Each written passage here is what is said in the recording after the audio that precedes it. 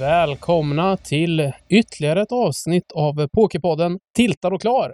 Jag som pratar heter Fredrik Bobby Boberg och med mig idag har jag också nyss hemkommen från Las Vegas, Timothy Timman Herold.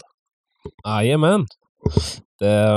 Det inger ju lite Vegas-vibbar här när du sitter i shorts. Problemet är bara att det är 1 grad ute och vi har 3 element på kontoret. Det är skillnaden. Jag försöker bevara Vegas-feelingen 32 grader genom att brassa på med elementen här. Ja, precis. Jag får nog lätta lite på min långärmare tröja faktiskt. För att det börjar ta sig här inne nu. Det är den här goda ångbastun som det blir här inne på. Men om du blundar, lutar tillbaka, jag rifflar lite chips och sen trycker jag igång lite sådana här ljudanimationer vi har på soundboarden här med så här slottmaskiner och sånt. Så kan du drömma dig tillbaka kanske? Ja, för fan. Man längtar tillbaka nu, gör man. Verkligen. Jag har precis kommit ur krämporna från sjukdomen jag fick här från Vegas. Jag och Dahl försökte skylla lite på dig, men den här var lite för intensiv för att skylla på din lilla bubbe i näsan som du fick på plats där. Det var under 24 timmar där. Jag vet inte, jag kan inte minnas att jag mått så roligt tidigare. Men nu mår jag bra igen. Det är skönt. Då uppskattar man livet på ett helt annat sätt helt plötsligt. Det spelar liksom ingen roll att man åker till Vegas, drar ner byxorna och fick smaka på vid pokerbordet. Utan nu mår man bra igen. För man vet att i helgen så börjar något nytt roligt pokermässigt. Ja, att du alltid ska vara så grafisk. Men du hoppar här bland ämnena. Ska vi börja med en liten jag vet, men jag är så jävla peppad. Talkdown av Vegas? Ja, vi får väl göra det. När vi spelade in förra avsnittet så var vi väl 4 dagar in på resan, tror jag. Ja. Då hade vi ändå hunnit med en hel del poker. Men den värsta gurkan hade du kanske inte fått redan då, utan den kom senare, va? Jag minns inte.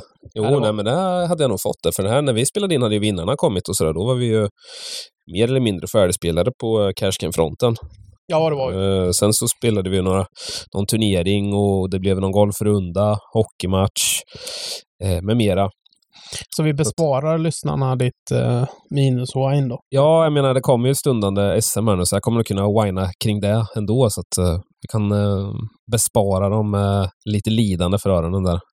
Ja, nej men det var som sagt, det var kul. Vinnarna kom ju precis, eller vi mötte upp vinnarna direkt efter vi hade spelat in senaste avsnittet.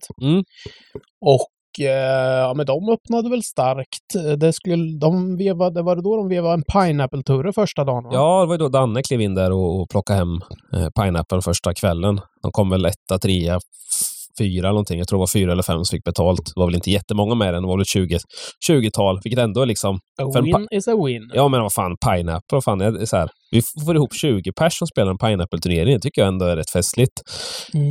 Och sen gå in och vinna den. Dra ner brallorna på amerikanerna då istället.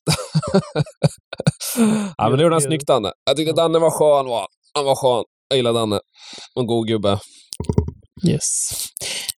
Men annars där som du nämnde, vi drog ju en gemensam pokerturnering i Vegas. Vi drog till den visas ju i vår vlogg. Men vi åker till Orleans som ligger lite off-strip, men det var ett väldigt, väldigt stort pokerrum. Det kanske måste vara bland de största pokerrummen i Vegas. Alltså då pratar jag inte om de här pop-up så att säga som under VSOP när de liksom bygger om stora mässhallar eller turneringsserier, utan liksom stationärt pokerrum där. Det var, vad kan du uppskatta antalet bord? 60? Ja, det var det säkert. Det kändes ju som... Vi spelade väl en turnering där det var 110-120 samtidiga som satt på de borden.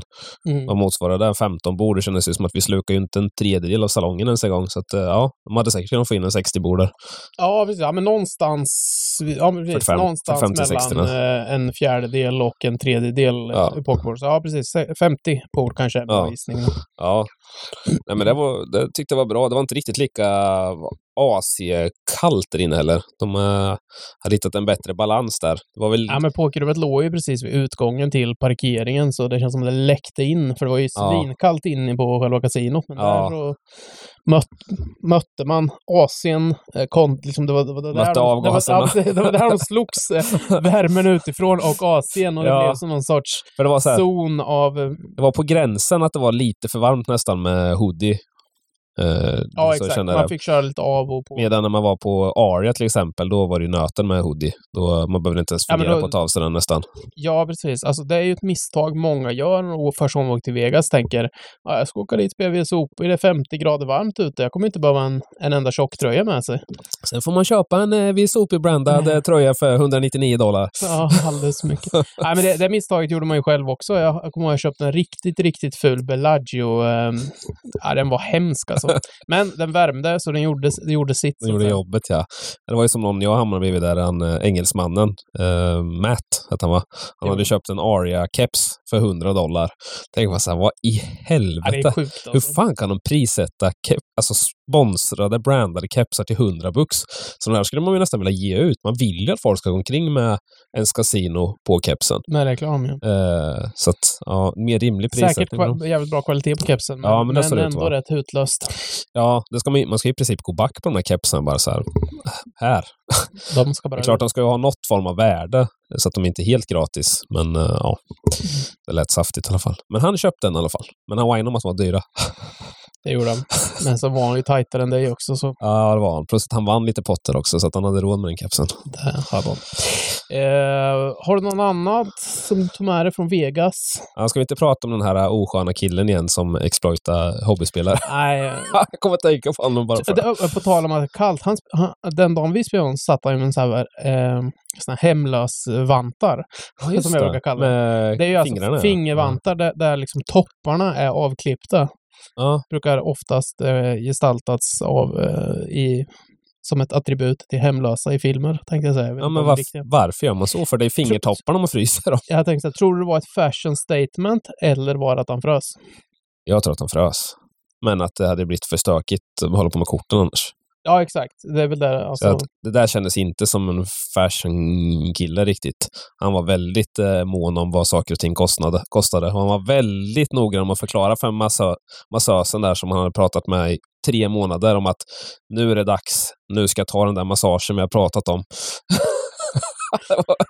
Han har hårt. Ja, okej.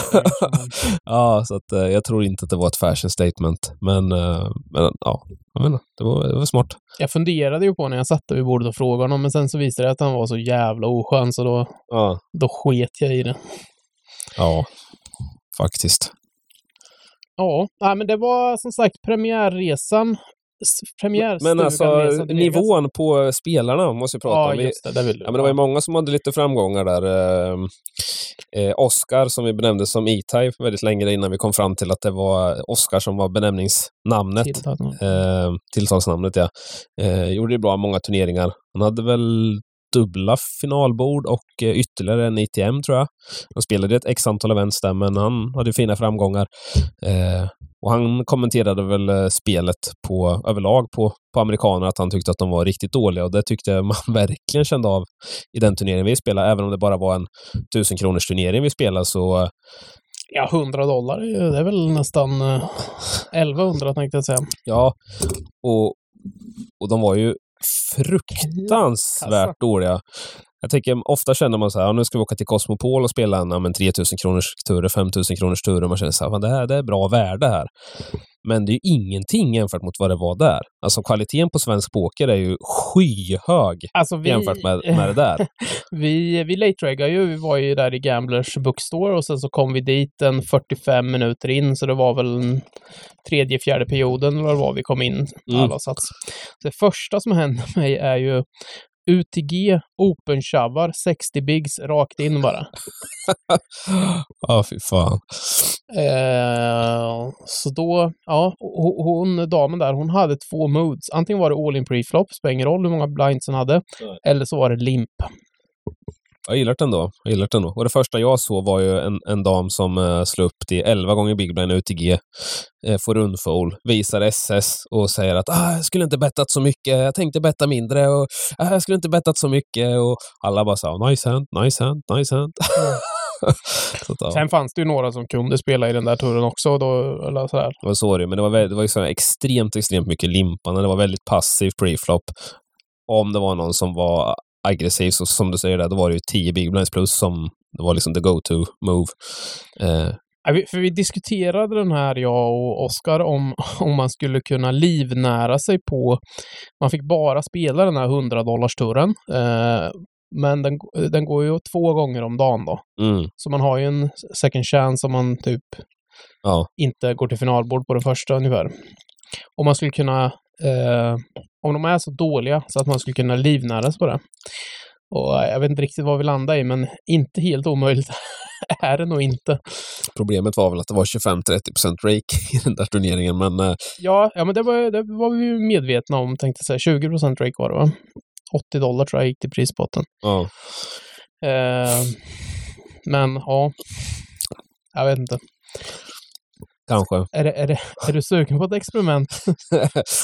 Åka dit ett år och bara sätta och nöta. Ja, jag tänkte vad trött man skulle vara. Dag 48, man kliver in på kasinot med sin nystrukna $100-kedja och går fram till cashen och så säger de bara, hello Mr. Harold. Ja, man bara, hello sir. Another day, another dollar. Ja, fy fan. Fy fan, restarten där igen. Det känns som att det skulle bli senare och senare regg för varje dag som gick. Ja, exakt. Bara för att slippa sitta där. Men samtidigt så här, det är en sån här tur när du har såna här gubbar, det var faktiskt en dam, som open-shovade 60 bigs, så är ju värdet mycket... Ja, man får inte missa med den. Snabbt. Nej, precis. Du ska ju vara där när du startar kanske. Ja. Men vi satt ju med en annan svensk när vi satt och spelade Cash Game. Ja, så visade det sig vara svensk. Ja, precis. Han hade ju en polare som grindade i Vegas 3 månader i taget. Så det var ändå ganska dyrt levande där, tänkte jag. För vi räknade lite på, han degade ju $1,800 väldigt, väldigt långt ut för ett delat rum i en lägenhet. Ja, det är ju sjukt. Så jag vet inte om han har gjort en dålig deal eller om... Nej. Sådär så. Nej, för vi räknade lite på, som sagt, hur mycket man skulle behöva spela in etc. och sådär så. Nej, precis. 20 pistoler där och sen matkostnader och allting. Det var inte gratis att äta där. Mycket mat grindar du ju ändå in. Sitter du på Aria och spelar och så spelar du 8 timmar om dagen, så kan du äta 1 mål gratis. Du får ju $2 i timmen. Ja, det är sant. Kan man göra. Det är sant. Och det kändes som att det var väldigt många som var väldigt solida. De här 1,5 liters vattenflaskorna som gick omkring och bar i och det är väskor och säkert allt möjligt. De där nötmixar och fan hans moster med sådär. Det är det du tänker på, eller vad? Nötmixen inte. Men tyckte du det var, alltså vi blev förvarnade lite att det skulle vara väldigt dyrt i Vegas nu. Men det känns lite som att det var inte riktigt så dyrt ändå. Nej. Hade man inte fått förvarning kanske man hade tyckt att det var mycket dyrare. Men... Ja. Man fick höra från alla möjliga håll och kanter att man skulle bli uppäten inifrån. Men jag tyckte det var lite en sak som highlightade resan lite där rent prismässigt. Det var ju första dagen när vi träffade vinnaren och allting, så skulle vi gå och käka på en vanlig så här food court liknande grej. Och så skulle gubbarna ta första biran för Vegas där, så det var någon större variant där. Så fick de betala... Större är väl en underdrift. Ja, det var en jättevariant. Ja, men det var väl 80 centiliters någon sån här jävla... Nej, det var 1 liter. Det var 1,2 liters tror jag. Nej, inte 1,2. Det var inte stor som ett sånt mjölkpaket. Nej, men den var ju tjock som en colaflaska. Ja, men hur som helst. Han fick ju betala 160 spänn i alla fall där. Och då håller de ju sätta hjärtat i halsgropen, eller på att säga, jämfört med priserna hemma då, om man säger. Så där fick man ju se, de hade ju inte blivit förvarnade på samma sätt. Men sen hittade vi någon bra liquor store där när man fick 4 för det priset typ. Ja. Så att, det löste sig sen. Men... Och sitter man och klickar lite slots eller spelar någon turspel, så får man ju gratis typ. Och då hinner man ju nästan dricka i kapp, eller då hinner man ju typ dricka i kapp värdet när man visar att spela på Gowan. Det var helt galet. Jag köpte någon liten GT i någon plastmugg på någon kasino där. $14. Det var liksom så här, det var 2 slurp. Var den borta. Men det som var att det känns som att de har börjat ta betalt för mycket mer grejer. Alltså innan var det ju liksom så här att men konceptet kändes ju att mycket var ju billigt. Alltså restauranger, hotell och sådär var ju bra priser på, för att tanken var ju att du skulle förlora det på spel istället och betala för det så att säga. Men som valet, alltså parkera bilen, har ju alltid varit gratis innan jag har varit där. Nu kostar ju valet $35 plus dricks. Samma sak som self-parkingen betalar vi ju $23 per dag för. Sak som var gratis innan. När vi var på Katt också, det här det här brödet som vi beställde. Ja. Det var ju alltid complimentary innan. Kom de in med värsta brickan så fick man välja. Nu var det liksom 14 bucks för 4 frallor liksom. Ja. Men de hade vi inte ens bett om, eller va? Jo, det gjorde vi. Ja. Det gjorde vi. Tänkte om det var någon som Nej, men vi körde. snackade om, det är ju ett speciellt, det där pretzelbrödet som du har nämnt är riktigt fint. Så. Ja, jag tyckte festligast var när vi satt och scannade menyn där och Dahl inte riktigt var förvarnad på vad det var för priser på den. Det är en lite finare restaurang. Och han såg priset på köttbiten första gången där. $98! Bara för köttbiten! Han njöt då. Ja, det gjorde han. Sen var det godaste jag ätit. Ja, alltså det var bra. Men som sagt, det blir ju lite alltså det är ju en liten sport nästan att ta och rulla runt billigare liksom. Ja. Ja, men det var ju som så här, alltså på sådana här små tricks kan man ju spara in pengar på. Och som vi satt och grindade första dagen så skulle vi gå bort och ta en pizzaslice. Ja. Så ville jag ha en dricka till. Ja. Fick jag ju dega $6 plus skatt etc. sådär. Men så liksom, hade jag bara suttit kvar vid pokerbordet, beställt en Cola Zero, dricksat $1, tagit med mig den i handen bort och sen köpt pizzaslicen. Ja. Så hade man ju... Fått den för $1 istället, ja. Ja, exakt. Man kan ju komma undan billigare om man är lite smart. Ja, så att säga. Ja, exakt. Men det här med parkeringsgrejerna där, alltså så här, hyra bil som vi gjorde var inte lika mycket value, för Uber var ju sjukt billigt. Ja, det var riktigt billigt. När vi åkte in där från huset jag åkte någon morgon för $13 in liksom. Ja. Vilket var kostnaden för halva parkeringen, så $13 hem så hade man ju liksom... Ja. Så hade, ja. Nej, men exakt. Nej, men den kan man väl rekommendera överlag, att det är jävligt bra med Uber, och man ska väl inte vara rädd för att, om man nu kikar på något hus strax utanför där, att det är jävligt smidigt att ta sig in ändå. Att det är de kommer väldigt skönt fort att ha huset ha hus utanför. Ja, men de kommer ju på, det tog ju max, alltså värsta dagen tog det 7 minuter för en Uber att komma. Ja, men det var ju någon dag där det var där vi inte fick någon, så vi gick ta bilen. Ja, det var en lördag. Det var lite slarvigt av oss att vi inte beställde tid. Ja, samtidigt så var vi ju rätt stressade där, så vi avbröt ju sökningen ganska så fort. Så att, men som sagt är man sugen på hus och inte vill ha bil, så no problems, för de kommer och hämtar det snabbare än en oljad. Ja, och det är billigt. Ja. Men sen ska det sägas också, de här med parkering och grejer och valet, man får dega. Är man reg och spelar mycket så får man ju de där gratis. Efter 75 timmar så får du ju parkeringen gratis, och efter 150 timmar får du ju gratis för dig också.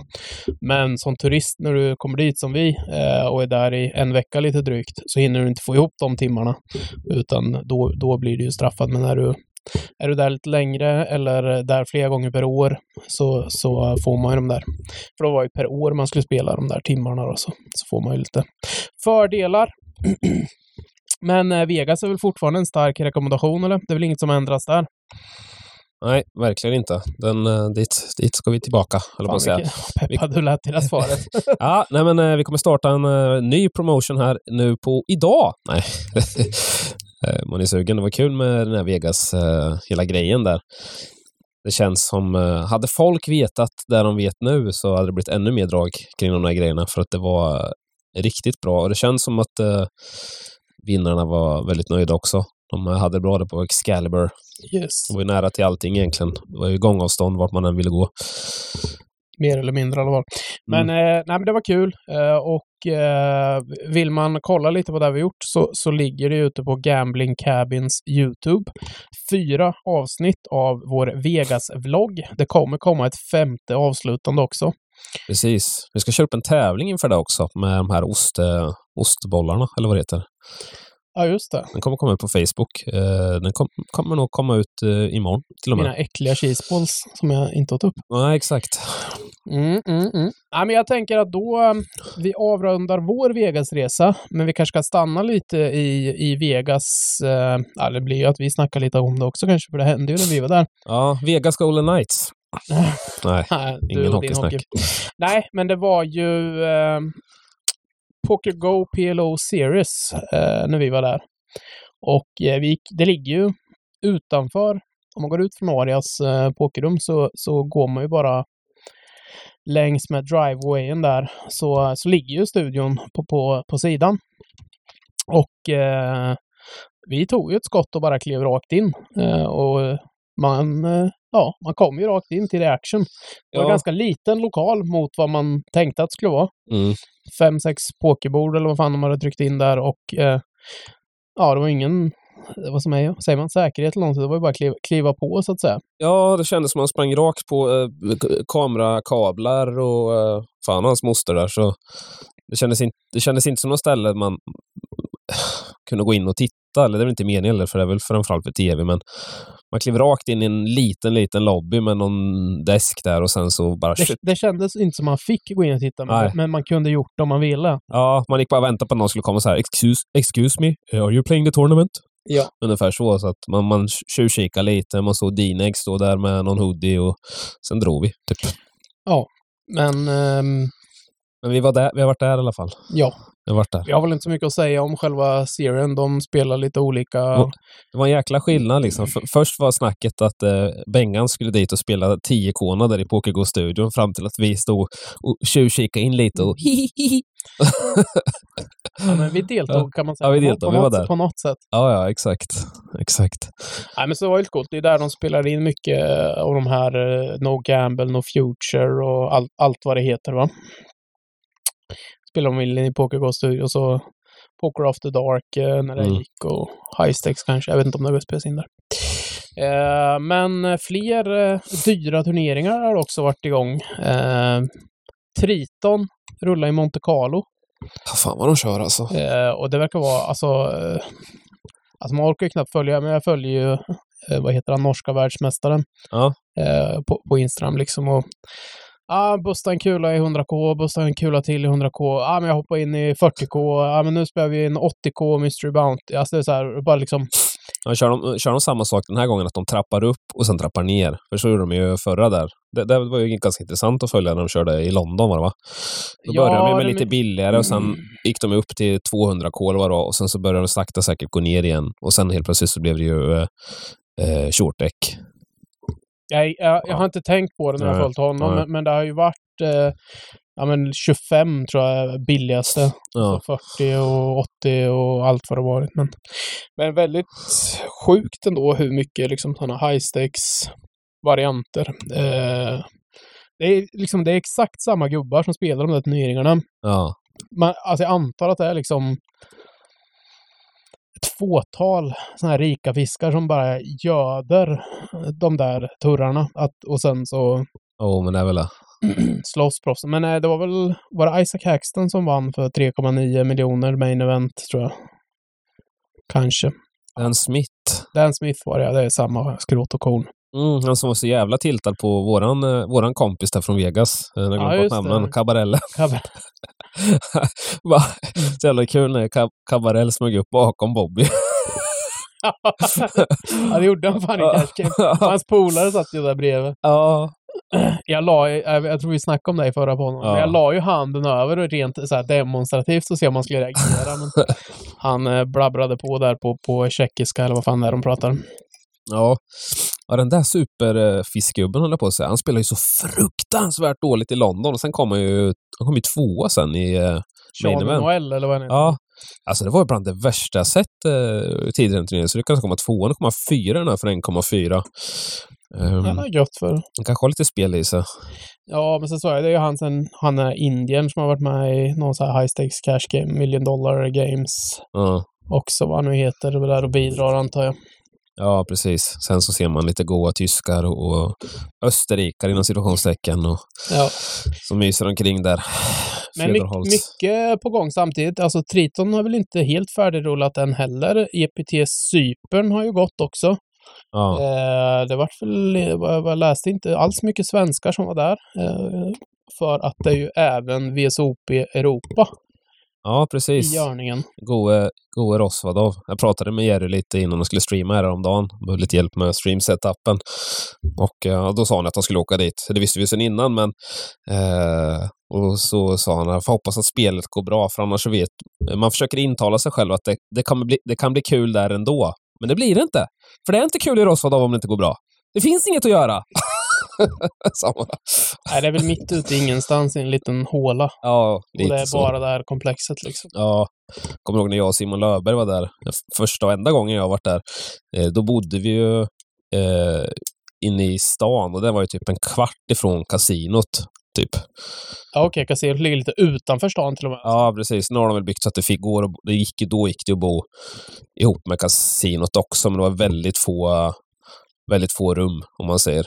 Det här är alltså 10-12 år sedan, så att det har hänt mycket sedan dess. Det var ju Pokerstars första event som vi var på där då. Du var en pionjär inom Rosvodov-fronten alltså. Det var jag. Det var 100 000 euros övervärde i turneringen också. 1K-turrer med 500 kronor. Nu ser ju inte lyssnarna här, men när Timman säger 100K övervärde, då går smilet från ena örat till det andra.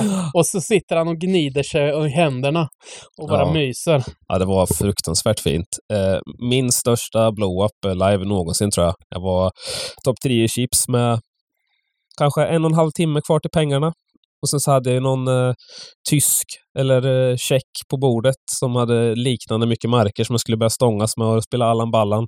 Slutade med att han tog det ena benet av mig, sen tog han det andra benet av mig och sen kunde jag inte ha tålamod nog att ta mig in i pengarna, utan jag blåste bort även de pengarna och cashade inte ens. Hade du inte gjort idag, va? Nej, det hade jag inte gjort då. Det hade inte nu är du för rutinerad. Ja, för fan. Jag vet inte fan varför man skulle in. Det var verkligen så här, jag gick in och började 3-betta någonting som jag behöver inte spela den handen, men jag skulle liksom mäta kuk helt enkelt. Så kan det gå. Men helt idiotiskt. Sånt lär man sig av, eller hur? Ja, men i alla fall, när man skulle ta sig till och från kasinot då, så hade de en taxiservice. Så att man kunde bara säga till i receptionen där, så kom det någon och hämtade en och körde in en till hotellet i stan. Men det här var ju liksom någon kusins brorsa som kom med sin rostiga gamla någonting. Lada. Och hämta upp oss och körde som en jävla galning. För han skulle bara få in så många körningar som möjligt, för han fick väl 20 euro per körning säkert. Nej, men inte kör väl taxichaufförerna som galningar när de kör på... Nej, det var ju tänka. Nej, det var ju verkligen så här, vart kommer vi bli dumpade nu ungefär? Den känslan var det varje gång. Han sladdade upp och dumpade av på hotellet. Ja, det gjorde han. Men det var riktigt gammal rostig bil och riktigt speciell chaufför. Men han gjorde sina körningar, han grindade på. Undrar vad han gör idag. Han kanske ska spela 1100 euros Mystery Bounty här efter 550 körningar. Vem vet. Men vår gode Jerry i alla fall, han slängde väl ut lite på Twitter och sålde lite procent, va? Han ska spela, det måste kanske vara bland de dyrare turneringar han någonsin spelat, gissar jag. Ja, det tror jag. Jag vet inte om han har spelat, jag tror inte han spelar, nej, han har inte spelat 25K innan. 10K har han ju spelat, men 25K har han inte spelat. Precis, 25K euro, high roller, eller vad heter den? Någonting GG Millions. Just det, så är den döpt till. Exakt. Så det ska bli spännande att följa. Det kan ju kanske bli ett samtalsämne om 2 veckor. Antingen får han hänga med i podden och gnälla över hur han åkt ut, eller så blir det någon sorts hyllnings när han har vunnit. Ja. Men en som har vunnit där nere i Rosvodov är ju Omar som kammade hem med main event. Nu har jag tappat efternamnet där. Men Eljach. Ja, han vann ju alltså VSOP main event förra året, och nu så kammade han hem ytterligare ett bracelet.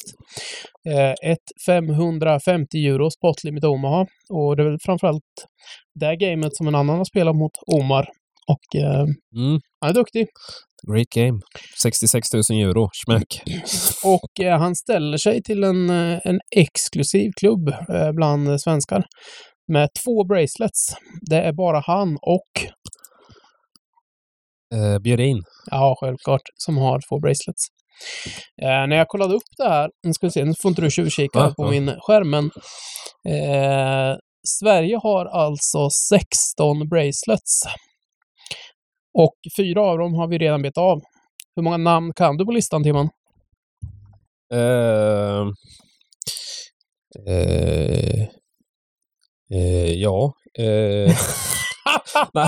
Nej, men en liten råtta har vi precis pratat om. Ja, men Jerry, Turenik, Henriksson, Aikard har vunnit den, va? Ja. Henrikssons gamla radarpartner. Ramen. Ja. Han har även vunnit pokerresten på Cosmopol ganska nyligen. Ja, just det. Vilket även Turenik har gjort. Vilket även Jerry har gjort. Voilà, helvete. Det känns som att de vinner för att de är duktiga. Nej. Sen antar jag att Löfberg står med där också. Ja, exakt. De här Det var ju han och sen en till där som... Är det vad heter det? Är det Darwin eller Eisenhower? Darwin, va? Simon Mattsson. Ja, just det. Ska se, du har 1, 2, 3, 4, 5 kvar. En är ju, borde ju verkligen kunna. The biggest one of them all. Ja, Martin Jakobsson. Men sen blir det rätt svårt. Ja, men samtidigt så har jag ju ett ansikte, men jag kommer inte på namnet på honom. Har vi inte haft med han i podden? Eller? Nej, det har vi inte. Nej, jag kan spoila för det. Ja. Thomas Alenius, jag har att han vann... Alenius var jag tänkte på. Har inte varit med i podden, eller? Jag vet inte om han gjorde. Kanske han har Syra intervjuat honom back in the days. Han vann väl det året jag var i Vegas första gången. Alexander Anter. Henrik Johansson. Vilken Henrik Johansson är det, jag tror? Det är inte våran. Aha, det är han som är länkad i alla fall. Det är en bild på honom. Men det är... Jo, han vann ju i Europe, va? Nej? Ja, dra ner lite.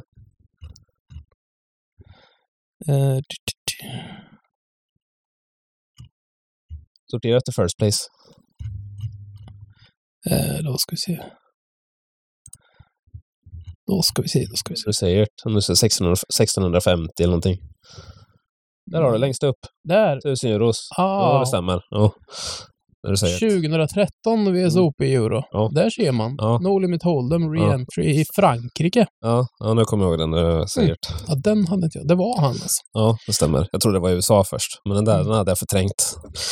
Just det. Lorden. Precis. Sen har vi Malmös Svenska spelexpert. Ni som brukar göra någon kritik kan ha ett VSOP-bracelet så sätter ni ner. Rifat Palovic också. Ja, just det. Där har vi skaran.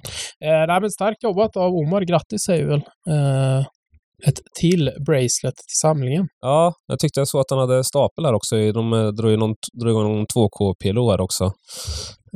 Och han är med i In the Mix, så att säga. Sitter bredvid Barney Boatman på bilden, eller? Är det det? Ja, det är det. Mm. På tal om hand-on-mobb. Ja, det är ingen superstack han besitter. Chipleadern har runt 700K. Average kan väl vara, man ser inte det här någonstans, men gissar på 150-200K. Han har 60... Han är i botten med 64K, men allt kan hända i PLO. Bara spinna upp. Mitt i något schysst squeeze-läge. Jo. Jaha, vad har vi mer att snacka om då? Vi har, du hintar om det i din öppningskorta ramble om att vi har väldigt mycket poker att se fram emot. Ja, just det. En avslutning på nätet har Stars hade någon Bounty Builder Series här. Skit i det. Ja, men jag tyckte ändå att det var kul att det eventet som var näst störst av allihopa rent deltagarmässigt var en svensk som vann. K-Thanks Buy vann $11 eventet för $9,000. Ändå 900 gånger pengarna. Jag tyckte det var en honorable mention. Ja. Men annars... Det var snällt av dig. Ja, faktiskt. Jag gillar de som inte spelar högre än mig.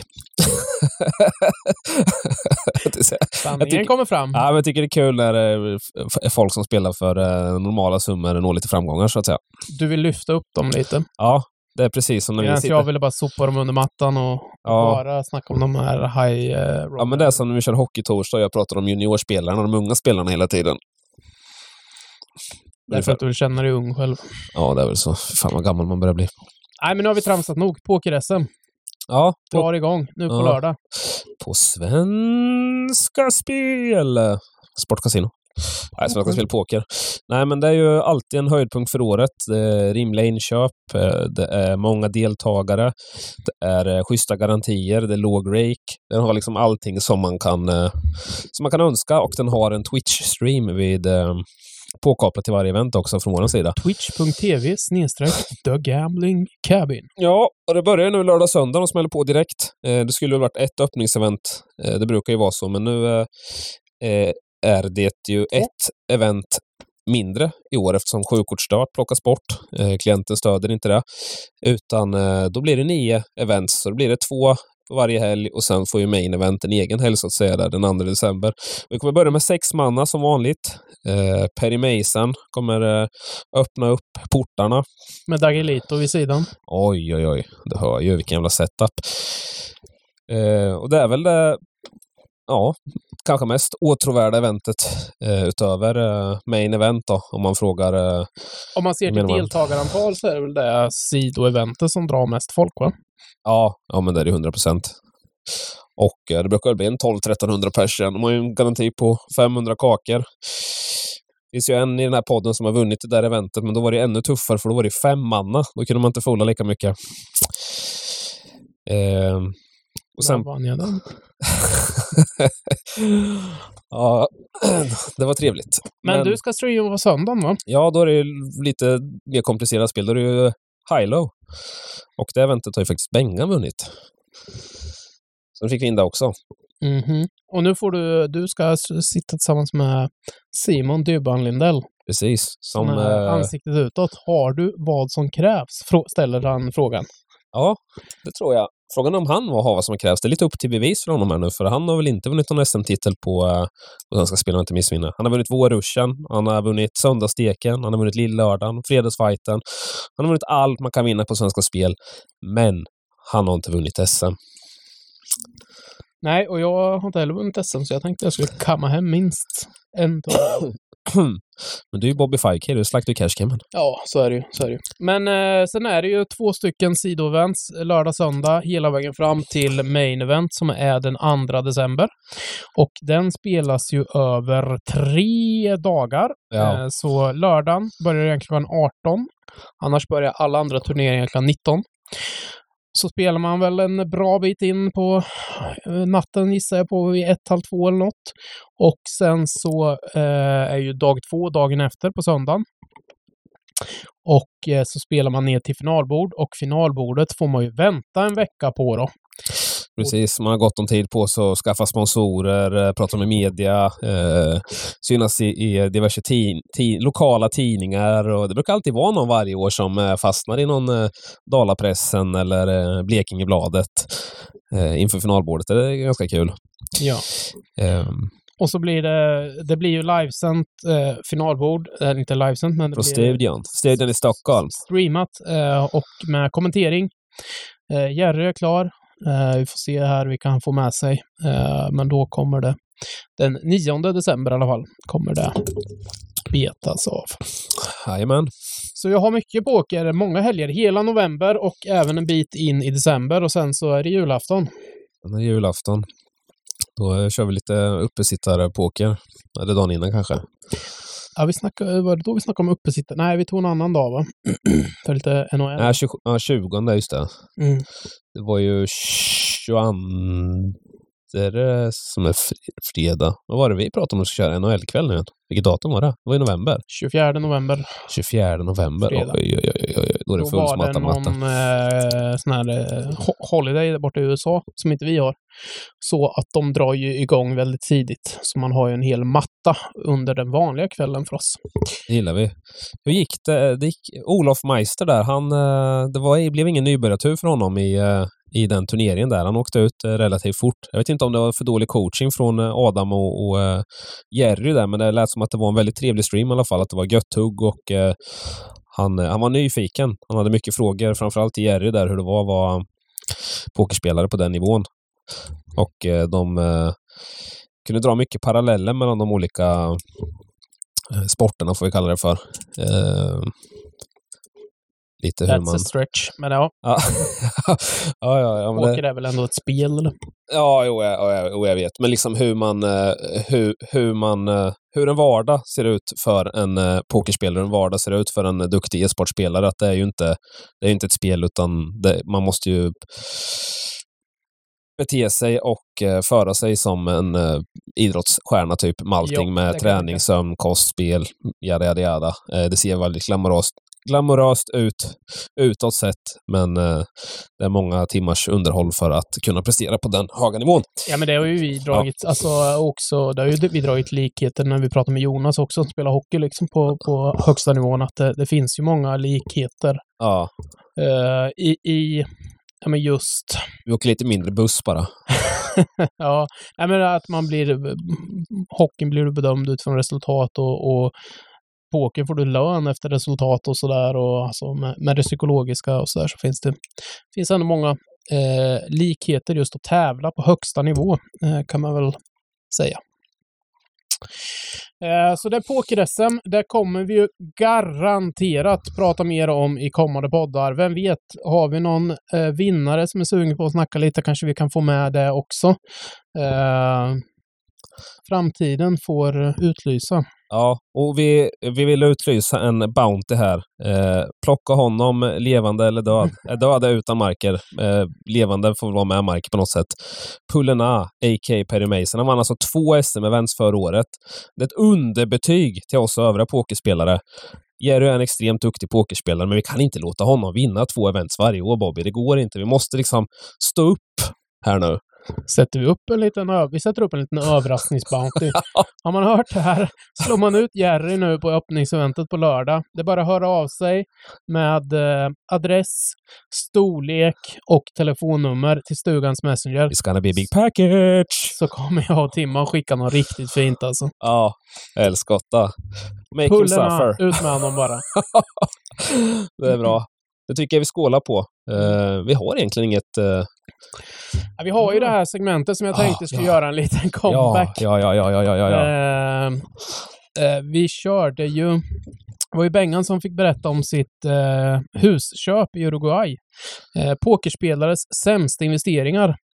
Och turen har ju kommit till mig. Hink. Ja. Jag fick ju ta del av det här i alla fall. Så för mig var det positivt. Ja, men det har många av mina vänner fått göra, tänkte jag säga. Men det här är ju alltså under pokerboomens glansdagar. Vad pratar vi då, Timman? 2005 kanske? Ja, men det var... Någonstans i de krokarna. Och det var väldigt lätt att vinna mycket pengar på poker. Pengarna bara ramlade in, så man var ju lite mer frikostig med stålarna. Det kanske var 2004 till och med, det var ännu lite tidigare. Då hade jag i alla fall två bekanta som approachade mig och frågade om jag inte vill investera lite pengar i ett klädföretag som någon skulle öppna. Och då tänkte jag, det kan ju vara kul. Inte vilket klädföretag som helst. Nej, precis. Det är där det var väl lite... det skulle alltså vara pokerinspirerade motiv etc. på kläderna. Och de hade ju plockat fram, de hade någon designer där också som var delaktig i det hela. Och hade plockat fram 3 olika t-shirts-modeller, tänkte jag säga, eller tryck och sådär. Och det var väl ganska snygga t-shirts så. Ja, det tycker jag. Ja, det var hade man inte behövt skämmas för att ha på sig, så att säga. Sen så var väl kanske man var ju lite oerfaren där, men de ville i alla fall, jag pyntade in, jag kommer inte ihåg, 70 lax tror jag pynta in. Ja. För upplägget var ju lite inte så smart, utan det de började med, istället för att börja med att försöka sälja t-shirtarna och sen beställa hem, så körde de en liten testbeställning på 1000 t-shirts direkt istället. Så det kom ju ett antal lådor där med t-shirts och de gjorde väl några halvhjärtade försök och försöka sälja in det hos typ vad heter JC och vad heter Carlings? Nej, vad heter det? Jack and Jones. Jack and Jones. Ja, det är min butik. Handlar mycket på för. Och det möttes väl av lite så här, ja men då någon sa så här, men det här ser ju kanon ut, men vi har redan tagit in allt för sommarkollektion, men kom tillbaka med en ny kollektion nästa sommar. Eller typ i vinter, så vi kan ta in till nästa sommar. Ja. Och de hade ju lovat mig i alla fall att så här, får vi ingen som köper in det liksom, så men då åker vi ner till Grebbestad liksom på den här stora pokerneringen och bara liksom säljer tillbaka den så du får pengarna tillbaka i alla fall. Men det hände ju inte. Så de här t-shirtsarna vart ju liggande på en av de här gubbarnas förråd i många år. Lager. Till slut så orkade jag väl liksom så här, bara fan, nu får ni göra av med de här så jag får lite deg tillbaka i alla fall. Ja. Då var det en av dem som styrde som skulle åka och sälja dem på Skänninge marknad. Då gick jag upp, skjutsade dit dem tidigt som fan på morgonen, åkte hem och sov. Då skulle de dela någon så här bås med en annan polare. Jag åkte hem och sov. När jag vaknade vid typ lunch, då så här, 5 missade samtal från den här andra polaren då. Ja. vad fan, dina gubbar ska säga t-shirtarna, vad fan har de tagit vägen? Då har de bara åkt dit, dumpat t-shirtarna och sen gått och krökat istället. Och bara sket i det. Vad i helvete? Så ja, sen vart de liggande ytterligare ett antal år. Till slut så... Vad fan tänker man då? Ja, det var katastrof alltså. Det var inte så ansvarstagande personer. Så till slut så min flickväns mamma är ju från Sri Lanka och de de har ett välgörenhetsprojekt. De har ett barnhem nere på Sri Lanka. De har en förening där de har ett loppis där alla pengar går till det här barnhemmet, eller att de köper in sjukhusmaterial etc. De skickar ner två containrar varje år och så delar de ut det på Sri Lanka liksom. Mm. Så bra. Jag åkte och hämtade de här t-shirtarna och skickade ner dem till Sri Lanka istället. Så att den här containern kom ner i typ oktober. Vi var där i typ december. Så då såg man ju liksom så här bland de fattiga på gatan så kunde det dyka upp en Big Slick t-shirt här och där. Underbart. Men sen fick jag ju även att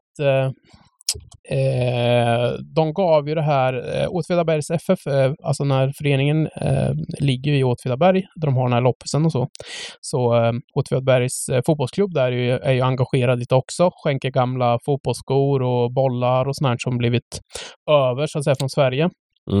Så de har ju lite kontakt med fotbollslag där nere på Sri Lanka. Och då var ju fördelen att det var ju 3 olika tryck och 1000 t-shirts med varje, så det fanns ju väldigt många likadana. Så då tog de ju en av de här och så det var ju liksom matchställ för det här fotbollslaget. Underbart. Så jag fick ju en bild skickad från svärfar där liksom hela laget står uppraddat med den här Big Slick t-shirten på då. Så ja, det vart väl ändå någonting bra av det hela till slut så att säga. Du sponsrade ett fotbollslag i Sri Lanka för 70 000 kronor, men allt de fick var den här lousy t-shirten. Ja, det är lite ungefär. Men ja, de här t-shirtarna kom i alla fall till användning. Ja.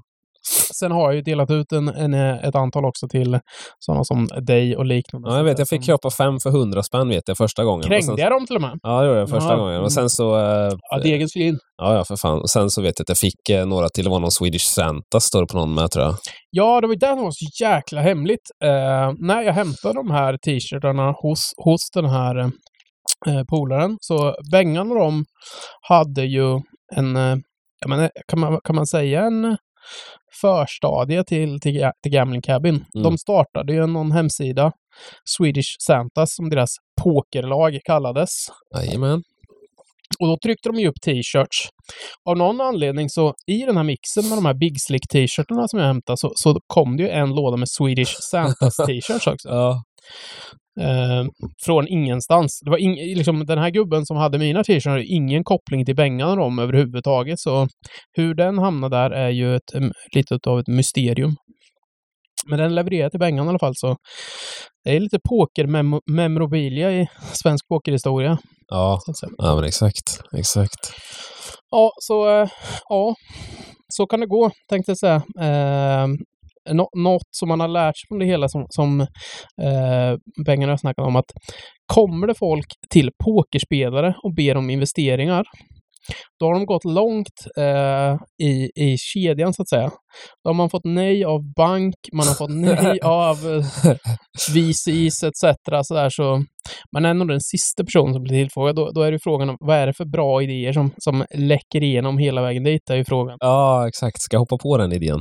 Ja, det ska jag. Men det var ändå på den tiden så hade man väl bara spenderat dem på någon första klassbiljett eller på krogen eller lite dyra kläder eller något annat jäkligt onödigt. Ja.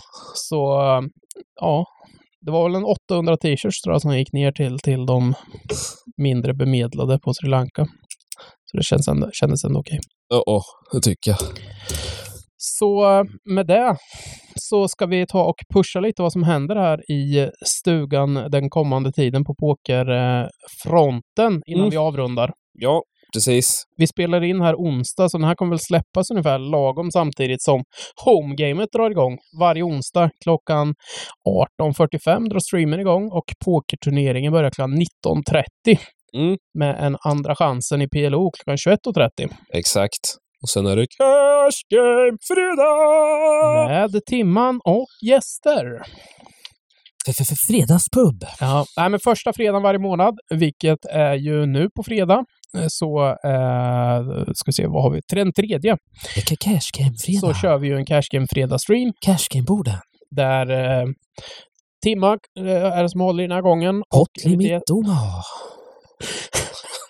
Det blir som i den där sketchen när de spör på honom. Nej, men Timman spelar och kanske spelar lite lägre nivå än man brukar. Som att om man vill utmana honom och sätta honom på plats. Cash game. Så kan man önska vilka games man kan spela. No limit hold'em.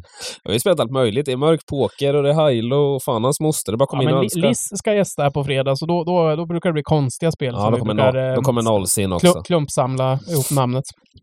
Ja, och sen fint. Som sagt, lördag. Poker-SM drar igång varje lördag, söndag hela vägen fram till main event som är den 2 december. Precis. Streamarna startar ungefär en halvtimme innan nedsläpp i varje event. 18:30. Exakt. Så det är bara att ratta in kanalen, så sägs vi där. Spelar vi lite poker. Pokermånad. Jajamän. Så är det. Grymt. Tack för att ni har lyssnat och tack till Timman för att du var med. Vi hörs igen om 2 veckor. Ha det bra tills dess och lycka till vid borden. Köp och hoj. Hej då!